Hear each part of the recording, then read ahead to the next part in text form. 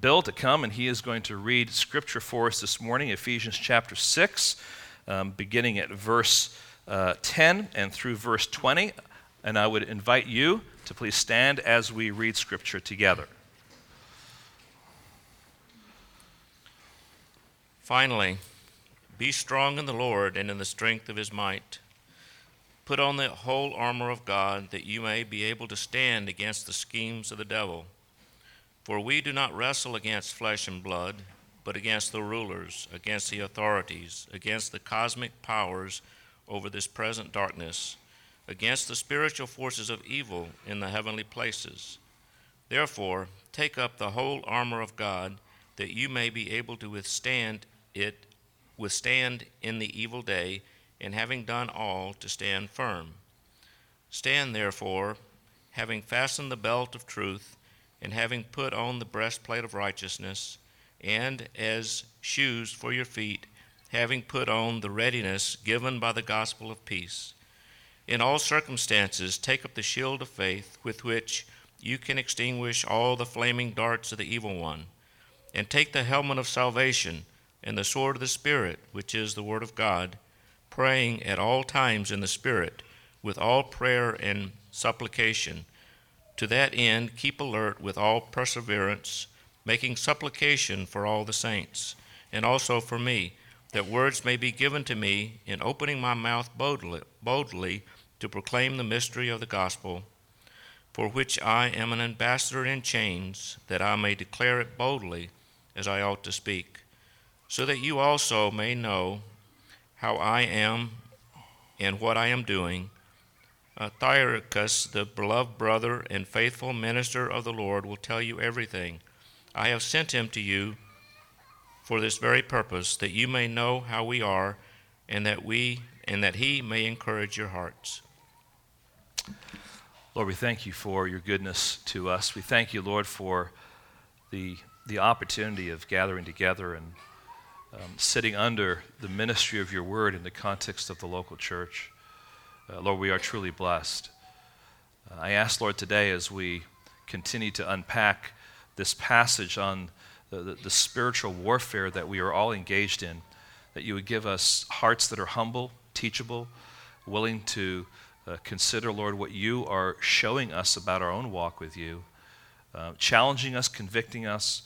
And Lord, just allow me as your messenger to, Lord, be the mouthpiece for this text, that you would be seen, that you would be understood, that you would be glorified. We ask in your precious holy name. Amen. Thank you. You may be seated. And as you are seated, let me invite you now to turn in your Bibles to the book of Acts, in Acts chapter 6. I want to begin in Acts chapter 6 because I think there's a really important connection with Acts chapter 6 and Ephesians 6. And as we go to Acts chapter 6, we're going to read verses 1 through 6. And I want you, as I'm reading it, to ask this question. What was so important to the apostles that was being neglected? All right, what was so important to the apostles that was being neglected? And you may already know the answer, but let's allow our reading of this text to flesh that out. Acts chapter 6, beginning at verse 1. Now in these days, when the disciples were increasing in number, a complaint by the Hellenists arose against the Hebrews because their widows were being neglected in the daily distribution. And the 12 summoned the full number of the disciples and said, "It is not right that we should give up preaching the word of God to serve tables. Therefore, brothers, pick out from among you 7 men of good repute, full of the Spirit and of wisdom, whom we will appoint to this duty. But we will devote ourselves to prayer and the ministry of the word." And what they said pleased the whole gathering, and they chose Stephen, a man full of faith and of the Holy Spirit, and Philip, and Prochorus, and Nicanor, and Timon, and Parmenas, and Nicholas, a proselyte of Antioch. These they set before the apostles, and they prayed and laid their hands on them. Now, did you see the connection in this passage between preaching, prayer, and the ministry of the word? There was a neglect going on there of prayer and the ministry of the word, which encompass then this role that they had for preaching, for that ministry of the word. Because the weapons that God talks about in Ephesians are what? The word of God and prayer. These are two very primary weapons that God has given us. Now notice what happened as a result of them righting this neglect. Look at verse 7. And the word of God continued to increase, and the number of the disciples multiplied greatly in Jerusalem. Idea of increase is to spread. It began to impact. It began to do its work. And last week, one of the things we talked about was allowing the word of God to do what? To do its work. It is powerful. And it is a weapon that God has given us, but that weapon is not alone. There's a second weapon, and that is the weapon of prayer. And so this connection between the Word of God and prayer, they both go hand in hand. Thomas Manton, the Puritan pastor, said this: what we take in by the Word, we digest by meditation and let out by prayer. These three duties must be ordered that one may not jostle out the other. Men are barren, dry, and sapless in their prayers for want of exercising themselves in holy thoughts. So in order to be an effective prayer warrior, you must be an effective student of the Word. And not only that, there needs to be a meditation on that Word that flows out in prayer. So when you talk about prayer, we can't talk about it if we want to be appropriate and accurate here without recognizing that prayer is inseparably linked to the ministry of the Word of God in the life of the believer. And so with that kind of a backdrop, it's a good reminder then for us to think about our present text, Ephesians chapter 6, and that Paul is telling his Ephesian readers here, or listeners, that they are in a battle, and it is a spiritual battle, and this battle is real. Okay? And not only is this battle real, but God has given each member of his body, each of his children, spiritual armor to wear. It's not, in a sense, your armor. It's his armor that he is allowing you to wear. And so that's a wonderful reality that God has given us that, right? So we can rest in the righteousness, not that we have, but that we are because of Christ's righteousness. We rest in the peace that comes from the security of the gospel, that we have eternal life, that we have the hope of heaven, and go on and so forth. These are all spiritual realities that are described here as the armor. And then we land on these two weapons, the Word of God and prayer. A number of years ago, I had the opportunity of going to Moscow on my way to ministering to some pastors in Ufa, and I had the opportunity of visiting the Kremlin, and in particular, the armory at the Kremlin. Now, the armory at the Kremlin is going to be a little different than maybe the armory at the Tower of London or something like that. It's going to be a little different because of the location. And what was interesting there is that you had armor from the era of Genghis Khan. And so you had the people that were in the plains, and the kind of armor that they wore was leather, and there was some chainmail that was there, but there was a lot more cloth that was kind of doubled up and padded up. And then you also had the armor that the nobility wore in Russia, and this was full body armor. And you look at this stuff and you're just like, how would someone actually wear that? And the person that was taking us through in this tour was saying that the people wearing this full body armor could not get on a horse by themselves. This armor was built to protect. It was thick, and it covered every little kind of angle, so to speak, so that this person was put on a horse. But if that person fell off the horse, they were in trouble. And then we went to another room, and you see all these different weapons they had there. I mean, swords that are taller than you are. And the idea of that was it was a big, long broadsword, and literally it's supposed to cut off a bunch of limbs in one swipe. I mean, this is incredible stuff. And then they have things like lances that are over 15 feet long that they would use while they're on horses. You've seen this kind of jousting that goes on, but they use those in battle. Imagine 100 horses coming at you. And you're just, you're infantry, so you're on the ground, you're standing there with your shield, and you got all these lances coming at you. That's pretty overwhelming. And then they had things like maces and axes and pickhooks and spears. And I remember just vividly thinking to myself, this is really a brutal way to go into battle. And especially if there's that kind of armor, you didn't die because of a spear wound. You know how you died?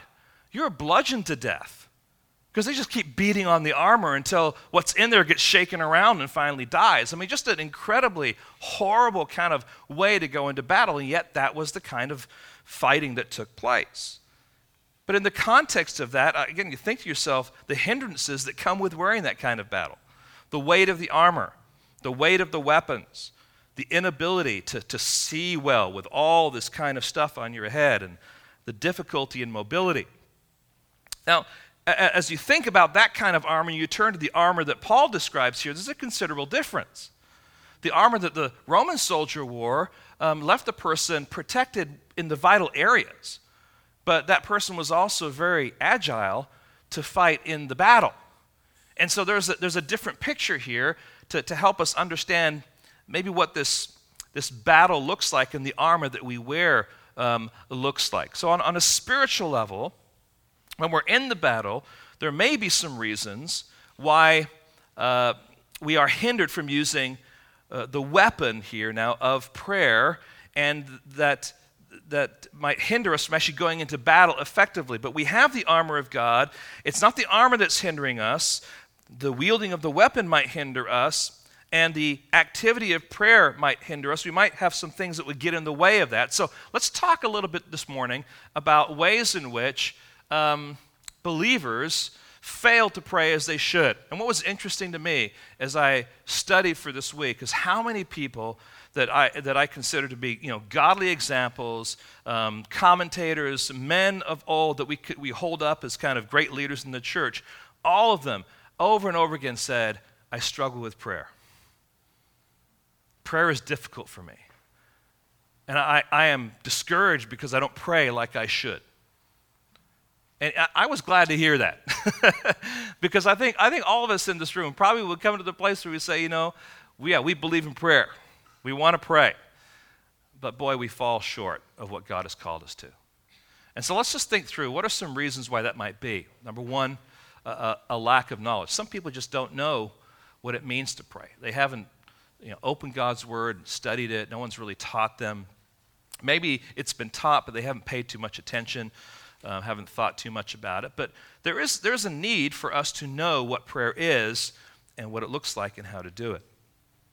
Then secondly, there's a lack of discipline. It takes discipline to pray. It takes a moment to say, I'm going to do this regularly at this particular point in time. And I'd be the first one to say that I struggle with that discipline. But discipline is one of those areas where I think people do struggle when it comes to prayer. A lack of conviction would be the next one. Do you actually believe that anything will happen if you pray? And sometimes we prayed for things, and what we want hasn't turned out. And we may come to the conclusion, prayer may just doesn't actually work. Well, I beg to differ, and Scripture would beg to differ, but sometimes that can affect us. We just don't think that it's going to be doing anything effective. A lack of connection. I just don't feel close to God. I don't feel connected with Him. I don't feel near God. And someone might say, that's the reason why I'm not praying. And I would say that's the reason to pray, right? And by the way, whether you feel near to God doesn't change the fact that if you're one of His children, you are near to God. One of my children might say, I don't feel like I'm a Phillips. But you are a Phillips. How you feel about it doesn't change it. If you're a child of God, you are His child, and He loves you with a love that is incredible, okay? Now, there may be some things that you've done, you've sinned, you continue to sin. It may have kind of been a block in your relationship, but that doesn't mean that He doesn't want to interact with you. But we think sometimes if we're seeing God in the wrong way, that because I don't feel a connection, that I can't pray. And then the last one would be a lack of vision, They're not really aware of the need to pray. We might pray for some big things, When 9/11 hits, something like that. Oh, okay, now we're going to pray.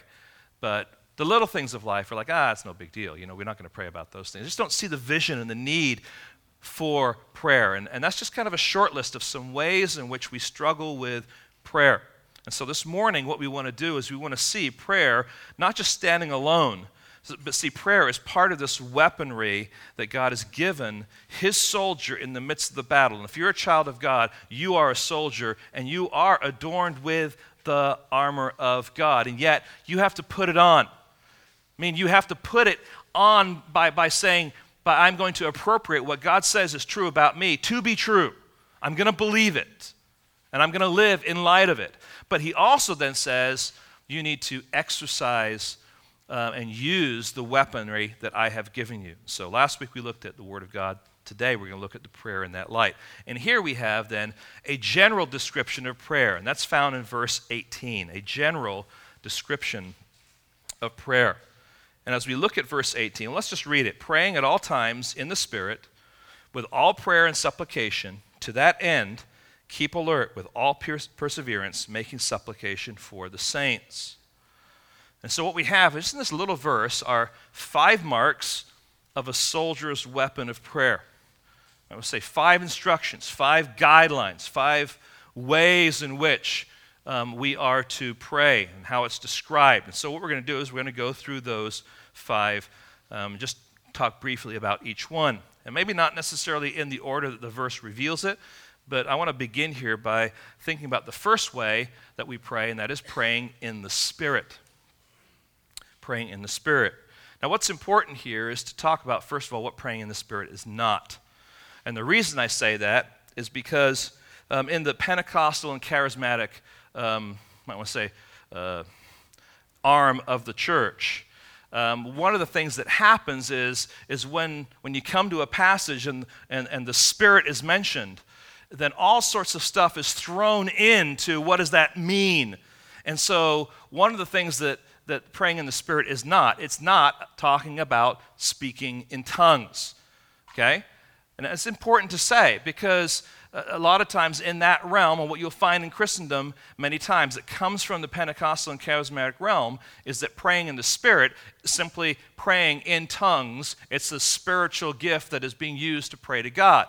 First of all, there's nothing in the context of Ephesians here that would indicate that that is true.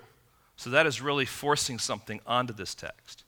Secondly, the idea of praying in tongues in the way that is being described is really a distortion of what 1 Corinthians 14:2 is actually talking about.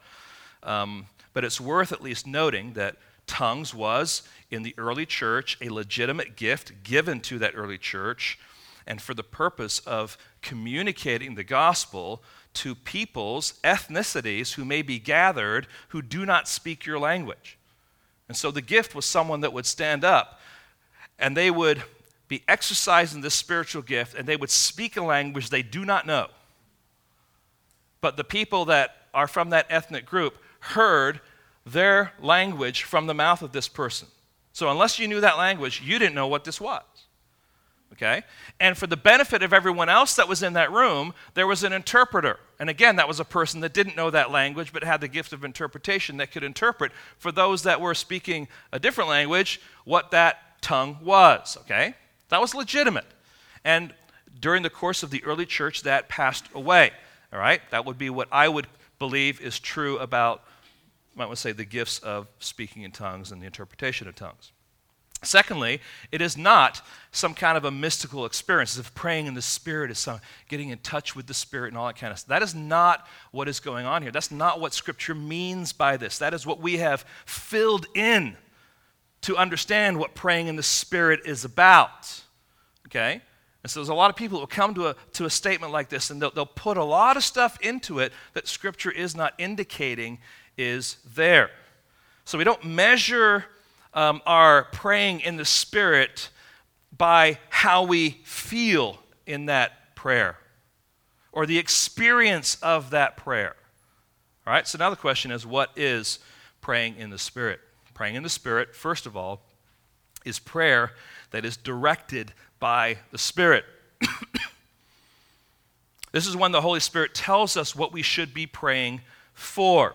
And sometimes we know specifically what we should be praying for because we have been spending time reading God's Word. We know what God says in His Word, and therefore we pray according to His Word. Now, isn't it interesting that Paul describes the Word of God as the sword of the what? Spirit. So the Spirit is working, breathing out the Word, is working through the Word, and then we pray in the Spirit according to the Spirit. So the Word of God then is the basis of those prayers. So we're talking about things like wisdom and peace and integrity and clarity and comfort. And in fact, look if you have your Bibles open to Ephesians chapter 1 and verse 15 is Paul's first prayer in this letter. I'm not going to read it all, but the summary of that would say Paul prays for the Ephesian believers to have the spirit of wisdom and revelation, and then to have their hearts enlightened to know the hope to which God had called them. And then in chapter 3, beginning at verse 14, he says, "For this reason I bow my knees before the Father." And again, summarizing that, he prays that they would be strengthened with the power through His Holy Spirit in their inner being, for them to be strengthened to comprehend, or for strength to comprehend with all the saints what is the breadth and the length and the depth, for the believers to know the love of Christ that surpasses knowledge, for the believers to be filled with the fullness of God. So Paul here is not only talking about prayer, but he's also modeling it for them. But these are all things that flow out of the Spirit's direction. So the Holy Spirit will never lead us to pray contrary to the will of God as revealed in the Word of God. Let me say that again. The Holy Spirit will never lead us to pray contrary to the will of God as revealed in the Word of God. How do you know the will of God? You've been given the Word of God. And so He will not contradict that. So a person cannot pray in the Spirit in this way. Lord, bless me as I enter into this marriage with an unbeliever. You're praying a prayer that is not in the Spirit because it's contrary to the Word of God, because God doesn't desire that believers marry an unbeliever. Or, Lord, guide my hand and bless my family as I steal this item from the grocery store. You know what? We rationalize things. And we might actually pray that God would give us help to do sinful things. That is not praying in the Spirit. Okay? So the Spirit directs our prayers. And we know what the Spirit is directing because His Word reveals His will. But we also need to pray directed by the Holy Spirit when we don't know what to pray. And this is Romans chapter 8 and verse 26 and 27. Okay? Sometimes we've read God's Word and we've spent time meditating on God's Word, and there's a particular situation before us, and we are at a loss as to how to pray, as to what to pray. And this is where the Holy Spirit kicks in, Romans 8:26. Likewise, the Spirit helps us in our weakness, for we do not know what to pray for as we ought, but the Spirit Himself intercedes for us with groanings too deep for words. And He who searches the hearts knows what is the mind of the Spirit, because the Spirit intercedes for the saints according to the will of God. Derek Prime, that book I mentioned earlier, says in there, praying in the Spirit is to pray with the concerns of the Spirit foremost. The glory of the Lord Jesus Christ, our own sanctification, the needs of people who are without God and without Christ in this world. So it's prayer that is directed by the Spirit. It is also prayer that is dependent on the Spirit. Prayer that is dependent on the Spirit. A prerequisite to praying in the Spirit is a humble confession and repentance, knowing Psalm 66, verse 18, that says, "If I had cherished iniquity in my heart, the Lord would not have listened." And that's why at the beginning of our prayers, often we begin with repentance. We begin with confession because we want to make sure that is cleaned out of the way so that the Lord will now hear the petitions that we bring Him. And so, friends, it's really important to take that seriously. Okay? Now, if we think that we can somehow come before God's holy throne in the power of the Holy Spirit while at the same time holding on to sin in our lives, we are deceived. Unless that is a prayer of what? Repentance. Okay? God loves to hear the repentance of his children. Okay? But when we're unrepentant and coming before God, thinking that somehow, God is going to be rejoicing over that, no, he wants us to repent and to be restored. So to pray in the Spirit is a prayer that is depending on the Spirit and not on your own strength. And John Bunyan, I think, helps us when he says this: prayer is a sincere, sensible, affectionate pouring out of the heart or soul to God through Christ in the strength and assistance of the Holy Spirit for such things as God has promised, or according to the Word of God, for the good of the church, with a submission in faith to the will of God. And I know that's a mouthful, but it's a helpful statement. Let me say it one more time, not that you can write it down, but to ponder it. Prayer is a sincere, sensible, affectionate pouring out of the heart or soul to God through Christ in the strength and assistance of the Holy Spirit for such things as God has promised, or according to the Word of God, for the good of the church, with the submission in faith to the will of God. See, prayer is this passionate, affectionate crying out to God. And friends, it's a beautiful gift that we have been given to pray, to come before God, and to pour our concerns, our anxieties, our burdens on him. So that's praying in the Spirit. Secondly, there's praying continually. Now, sadly for many people, prayer is the last resort when they're going through difficulty. They say, we've done all that we can do. Now all we can do is pray. Okay, I think that's a little wrong here. Again, Bunyan's really helpful. He says, you can do more than pray after you've prayed, but you cannot do more than pray until you've prayed. Let me say that again. You can do more than pray after you've prayed, but you cannot do more than pray until you have prayed. Just prayer is so critically important. So praying at all times literally means praying at every opportunity. It's the same idea behind Paul's word to the Thessalonians when he says, pray without ceasing. Now that might be kind of an unusual picture for us, that you're constantly on your knees with hands like this. All right, how are you going to cook dinner if you're praying like that, right? All right, how are you going to take a shower? How are you going to bathe the kids? How are you going to get them ready for school? Right? So obviously that picture must be something else, because God is not kind of looking at it and painting that kind of a picture.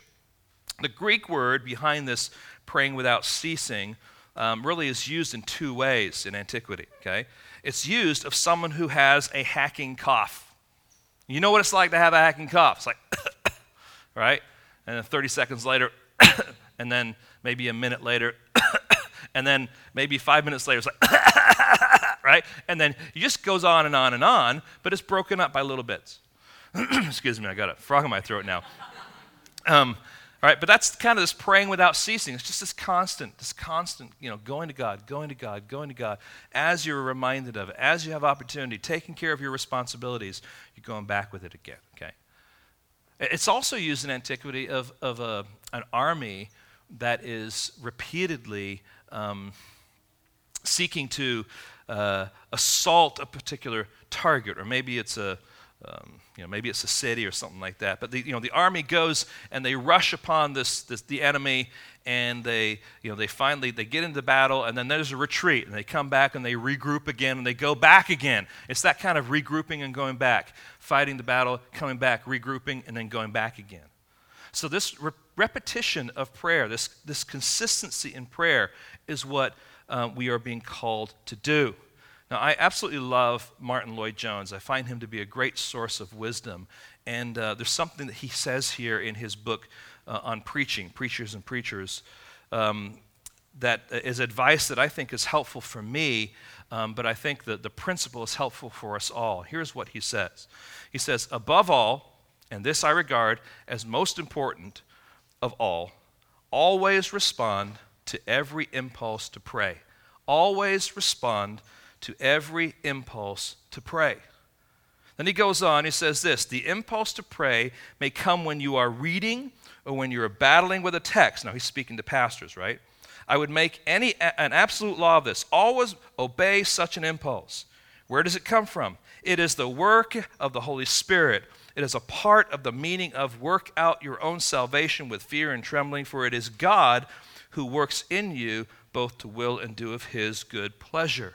Always respond to every impulse to pray. I want to challenge you. I want to challenge myself here, just as I'm going through life, that when there's an impulse to pray, that I will actually be faithful to do that. The question is, what does that look like? Does that mean that, again, I got to pray. All right, so I'm in the grocery store and I had an impulse. Let me get down here and get on my knees and all that kind of stuff. No. Prayer can be done in the quietness of your heart, but as you're reminded of certain things, you're saying, God, I want to come to you quickly as I'm doing something here, and I want to bring this to you. It's being mindful of interacting with God through prayer. Not just kind of quarantining it off and saying, well, I got my 5 minutes of prayer and today, boom, I did my thing. But it's living a life that is permeated and active with prayer going on, as well as times that are purposeful and disciplined times of prayer. Okay? So this is prayer that is without ceasing or continual prayer. Then there's praying with variety. It says in verse 18, with all prayer and supplication. All different kinds of prayer and supplication. Now, as Christians seek to fulfill the commands to stand firm, they will have many requests for themselves and for other people. And this, of course, will flow out of that continual prayer that we have just looked at, because when we're praying continually, we'll find ourselves in various situations which will demand various kinds of prayer. The Apostle Paul wrote to his son in the faith, Timothy, in 1 Timothy chapter 2, verse 1, and says this, first of all, then, I urge that supplications, prayers, and intercessions, and thanksgivings be made for all people. So he's talking about a variety of kinds of prayer. So it's not just the kinds of prayers, but it's also the content of those prayers. Our varied prayers will take the form of things like confession, thanksgiving, intercession, adoration, meditation, song. Now let's turn our Bibles just quickly to Matthew chapter 6. Matthew chapter 6. I want you just to notice the Lord's Prayer and the different kinds of prayer that are actually going on in the Lord's Prayer. Matthew chapter 6, and just beginning at verse 9. Jesus says, pray like this. Now remember, the disciples said before that, teach us how to pray, right? And so this is Jesus' response. Our Father in heaven, hallowed be your name. That's worship. Your kingdom come, your will be done on earth as it is in heaven. That's missions, evangelism, that's discipleship. Give us this day our daily bread. That's prayer for personal needs. Verse 12, and forgive us our debts as we also have forgiven our debtors. That's confession, that's repentance. And lead us not into temptation, but deliver us from evil. All right, that's holiness. Now you just get these different categories that are flowing out of this prayer. There are different purposes in that prayer. There's different content that's going on. So it's reminding us that prayer is not just like this one big lump that's always the same. There are varieties of kinds of prayers, and there's varieties of content within those varieties of prayers that need to take place. In the context of our church gathering this morning, and every Sunday we gather, we have multiple prayers. I begin with what's called a call to worship.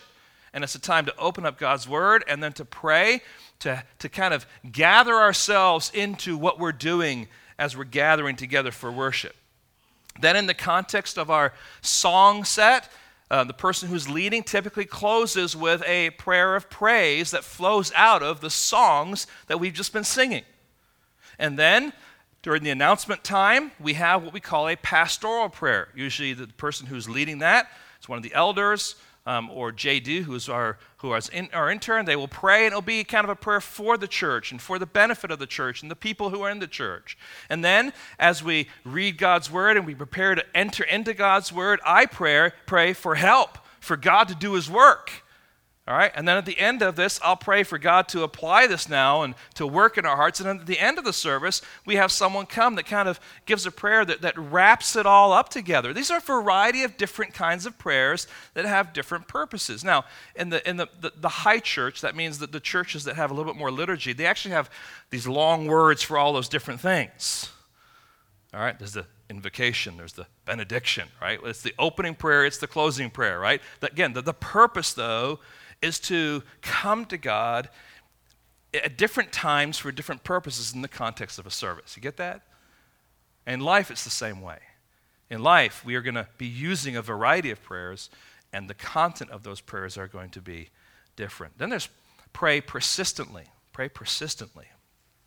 And here we have in verse 18, to that end, keep alert with all perseverance.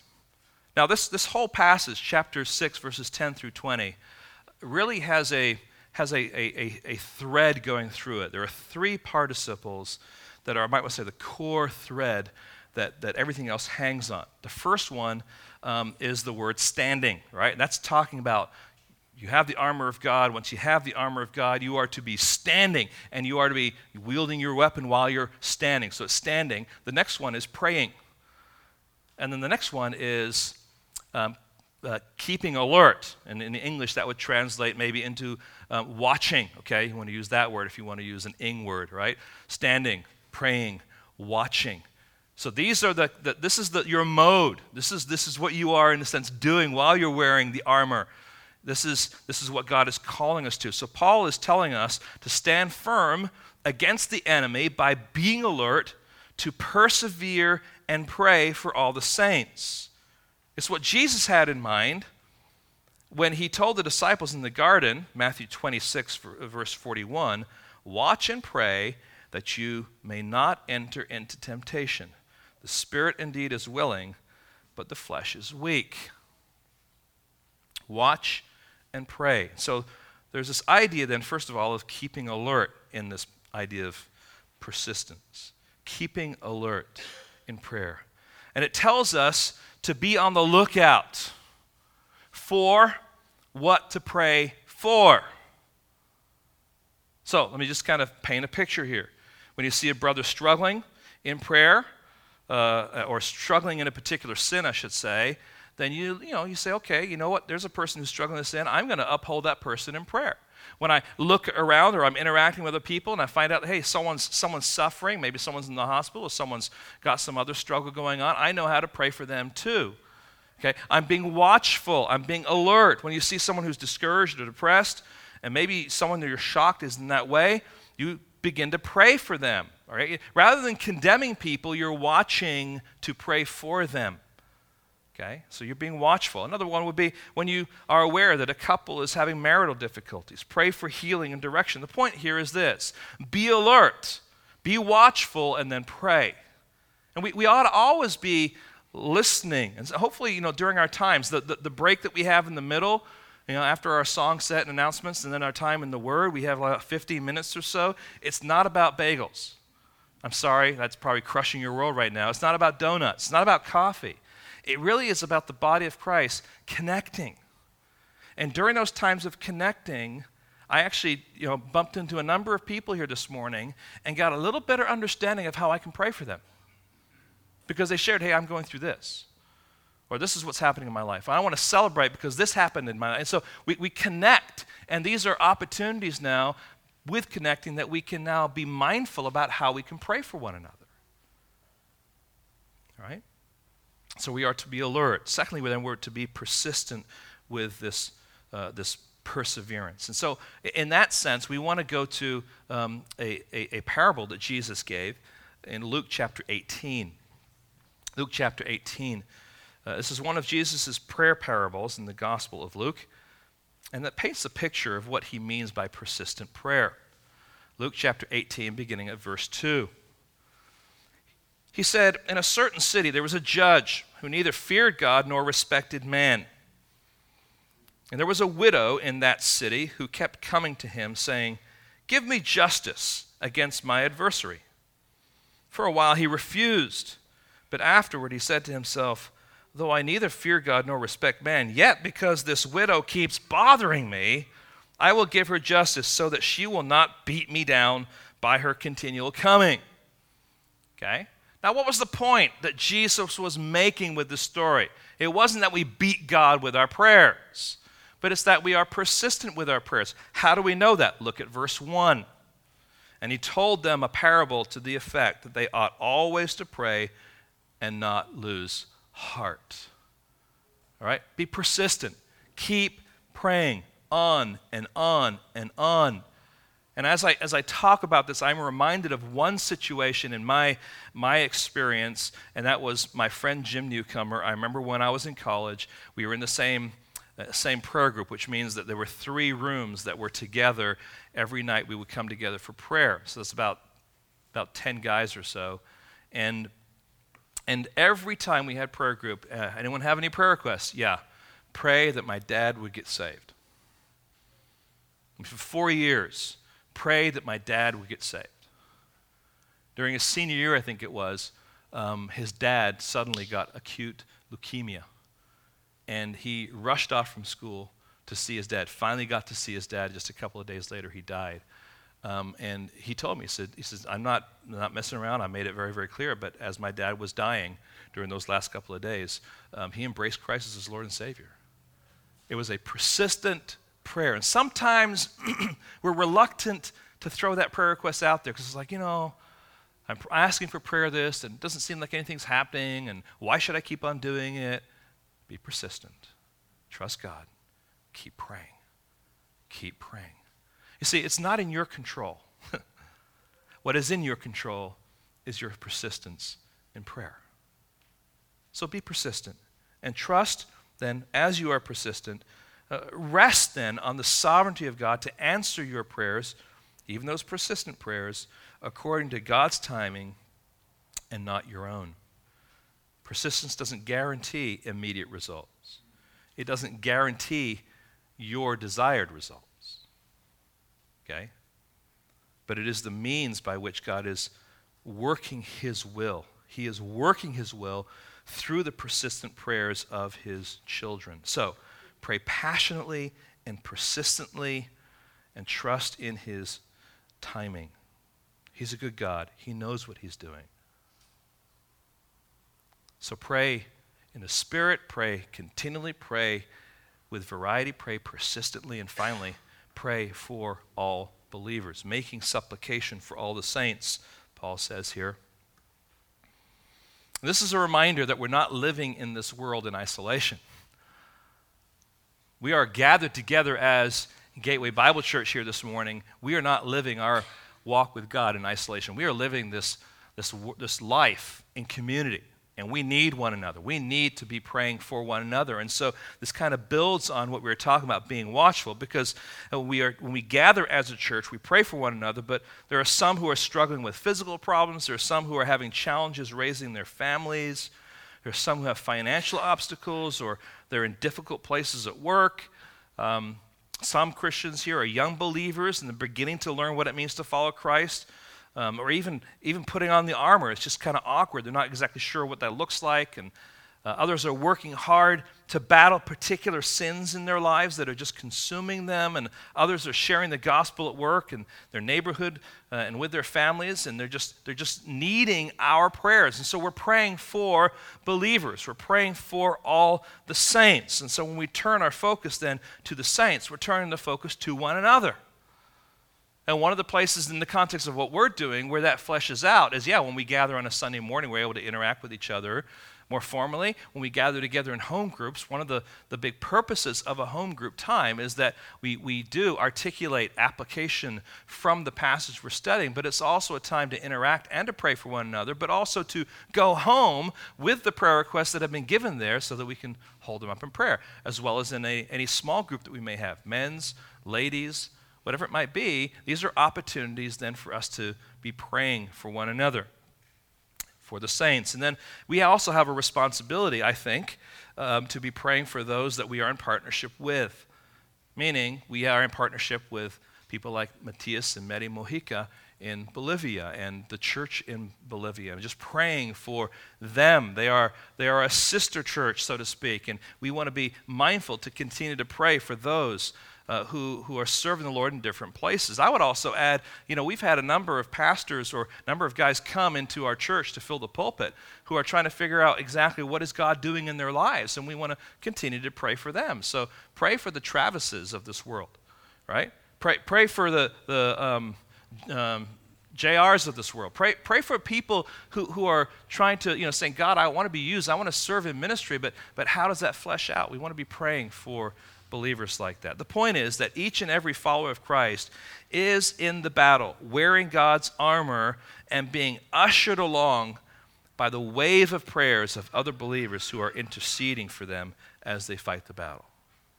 So Paul says here, we ought to pray in the Spirit continually, with variety, persistently, and for all the believers. That's a general description of prayer. But now let's turn our focus to what Paul says next. I'm calling this a personal application of prayer. A personal application of prayer. Because Paul says, now pray for me. Now we need to see the impact of that statement and what Paul is teaching here. Paul is in jail under house arrest, having been used by God in some amazing ways. But he's also had to endure much hardship as a soldier. I'm going to read from 2 Corinthians chapter 11 and verse 25 and following. You can just listen to the things that Paul says that he's been through. 3 times I was beaten with rods. Once I was stoned. 3 times I was shipwrecked. A night and a day I was adrift at sea. Anyone been there? Just checking. All right. On frequent journeys, in danger from rivers, dangers from robbers, danger from my own people, danger from Gentiles, danger in the city, danger in the wilderness, danger at sea, danger from false brothers. So he's been to Oakland, apparently. Okay. In toil and hardship, though many a sleepless night, in hunger and thirst, often without food, in cold and exposure, and apart from other things, there is the daily pressure on me of my anxiety for the churches. Here's Paul. Now, 2 Corinthians is just this pastoral kind of, I have all this affection for you, church in Corinth, that has turned against me. So he's being very, very vulnerable, very, very open and transparent about the things that he is actually going through. But of all the people, it is Paul that has put on the whole armor of God, right? I mean, he's the guy that has the truth. He's the guy, you would say, has articulated righteousness. He's the guy that understands the gospel that he describes as the gospel of peace. He's the one who knows what faith is in the midst of his struggles. He's the one that has a grasp of salvation and the implications of that. And he has wielded with great skill the sword of the Spirit, which is the word of God. And yet, what does he do? He asks the Ephesian believers to pray on his behalf. Look at verse 19 now. Pray also for me that words may be given to me in opening my mouth boldly to proclaim the mystery of the gospel, for which I am an ambassador in chains, that I may declare it boldly as I ought to speak. Bottom line, what Paul is saying is to the Ephesian believers, I can't go on in ministry without your prayers. Now, friends, the reality is we need each other's prayers.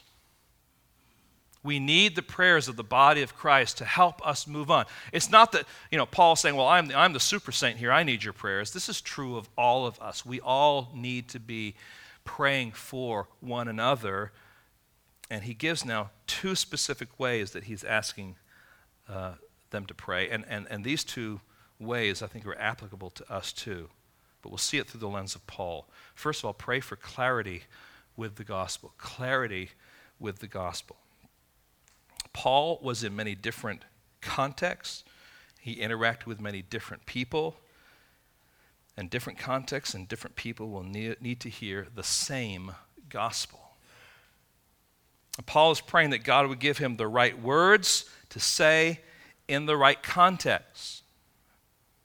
In Acts chapter 17, Paul finds himself in Athens, actually in the Areopagus, and he's about to speak. And we find there in verse 22, it says, "So Paul, standing in the midst of the Areopagus, said, 'Men of Athens, I perceive that in every way you are religious. For as I passed along and observed the objects of your worship, I found also an altar with this inscription, to the unknown God.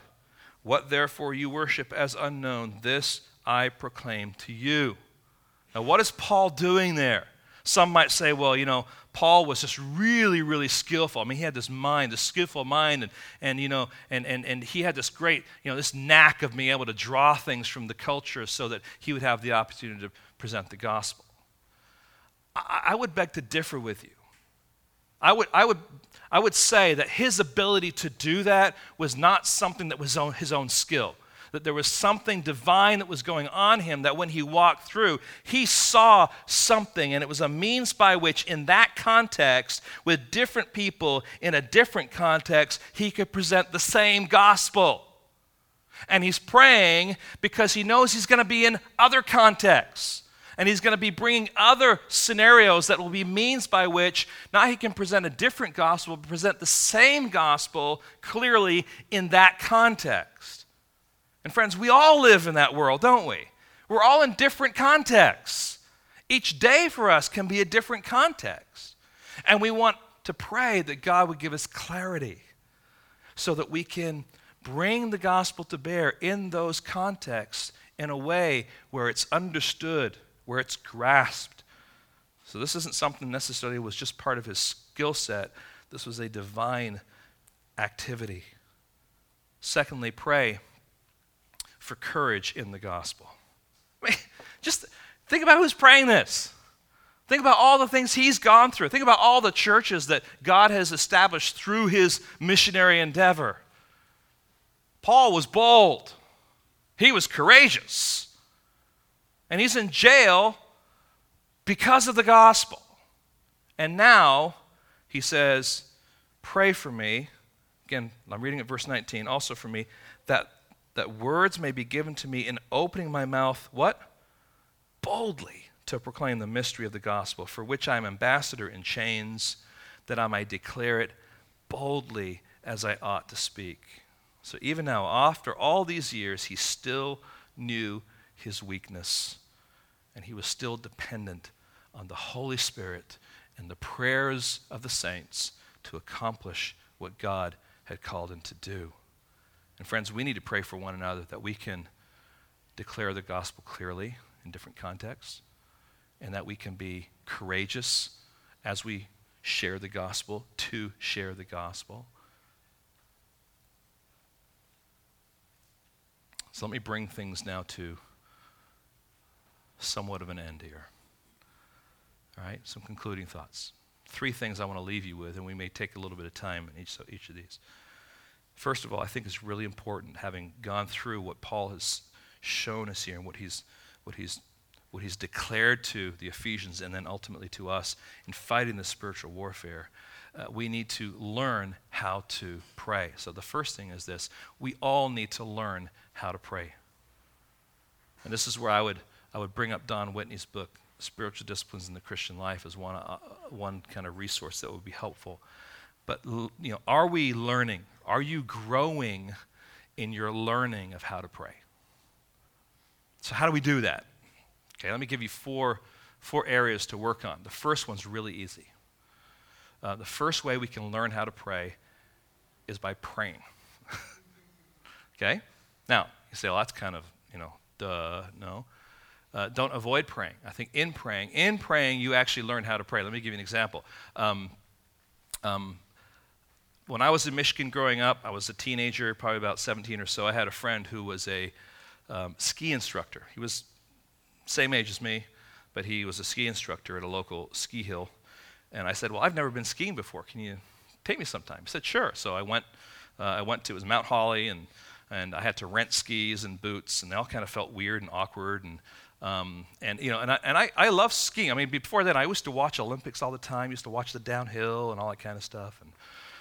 And so he says, all right, this is what you need to do. We're going to get on the chairlift. We're going to get up to the top, and then when we get up, we're going to turn around and we're going to come down this hill. I thought, fine, no problem. He says, now just be careful when you get on the ski lift that you keep your skis up, because if you don't, you get caught.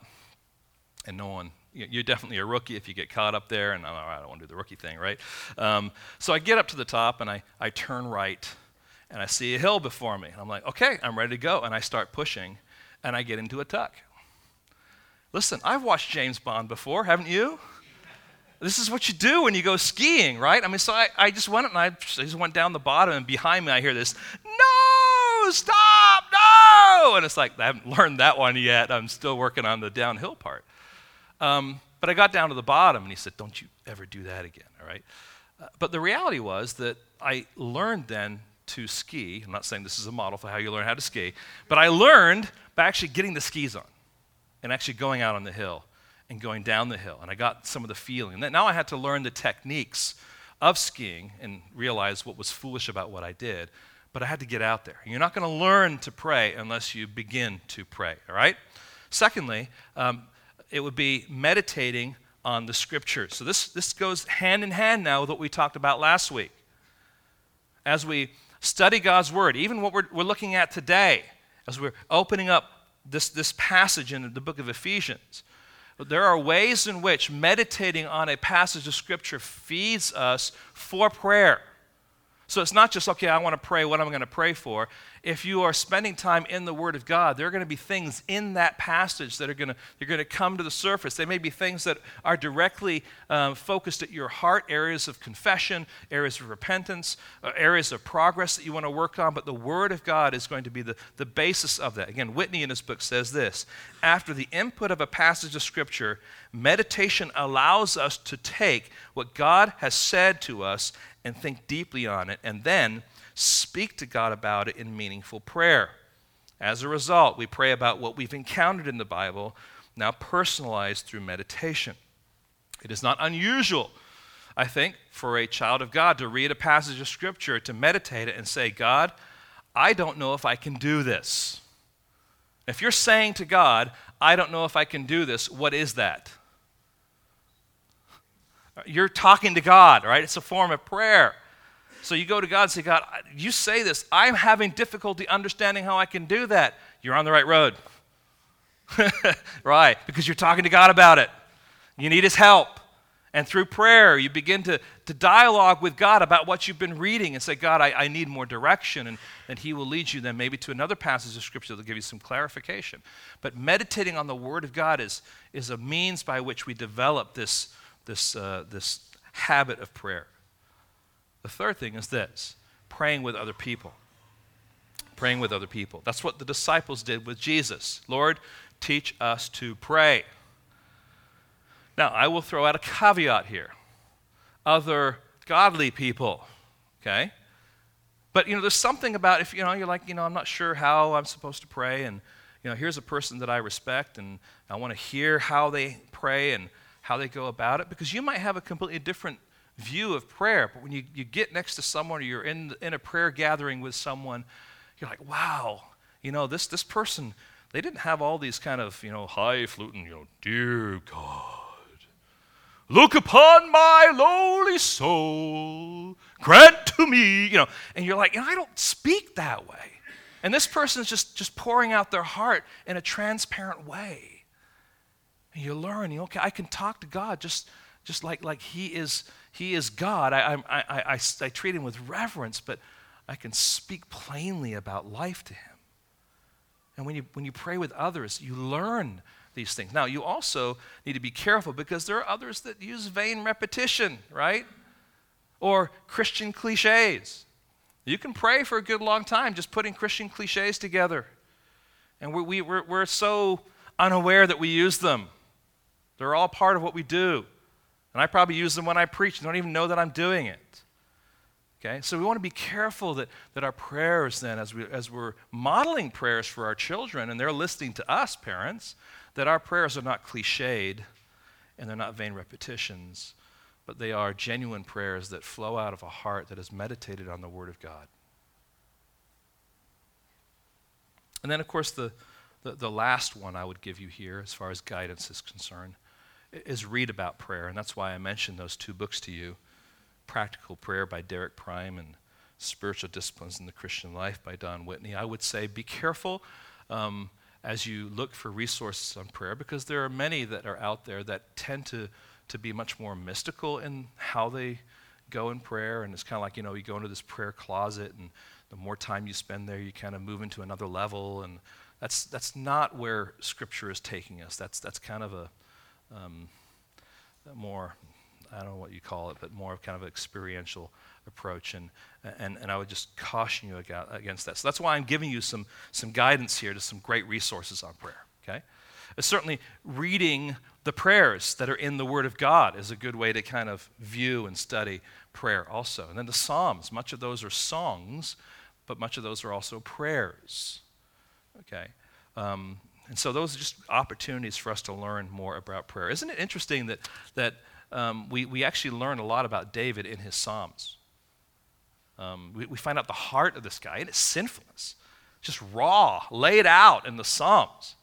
And yet, it's beautiful because, I feel like that too. And I'm just as sinful as you are, David, and thank you for being as transparent and your wrestling match with God on this. It's helpful. Not only learn how to pray, then I think the second thing is going to be to plan to pray. Plan to pray. And I want to paint a picture for you. It's just one picture, but I think it may be a helpful way to kind of think through how do you pray. So think of, in the morning, what would I pray for? In the morning, pray petitions, okay? So you bring petitions before God. You're asking God to do certain things. Lord, I have a day ahead of me. These are the things that I have responsibilities for. I'm asking, Lord, for help and for wisdom. You know that I have this struggle with my health, or I have this burden on my shoulders. And so these are all petitions you're bringing to God. You do that in the morning, okay? Then in the evening, they're prayers of confession and repentance, because you're looking back on the day that you prayed that God would give you strength and whatever to do these things, right? And you look back and you're like, oh man, I failed here and I failed here and I sinned here and I didn't do this. And so you're looking back and you're repenting, okay? I was really, really encouraged this week as I read an article that was an interview with Tim Keller, and he was talking about this dynamic.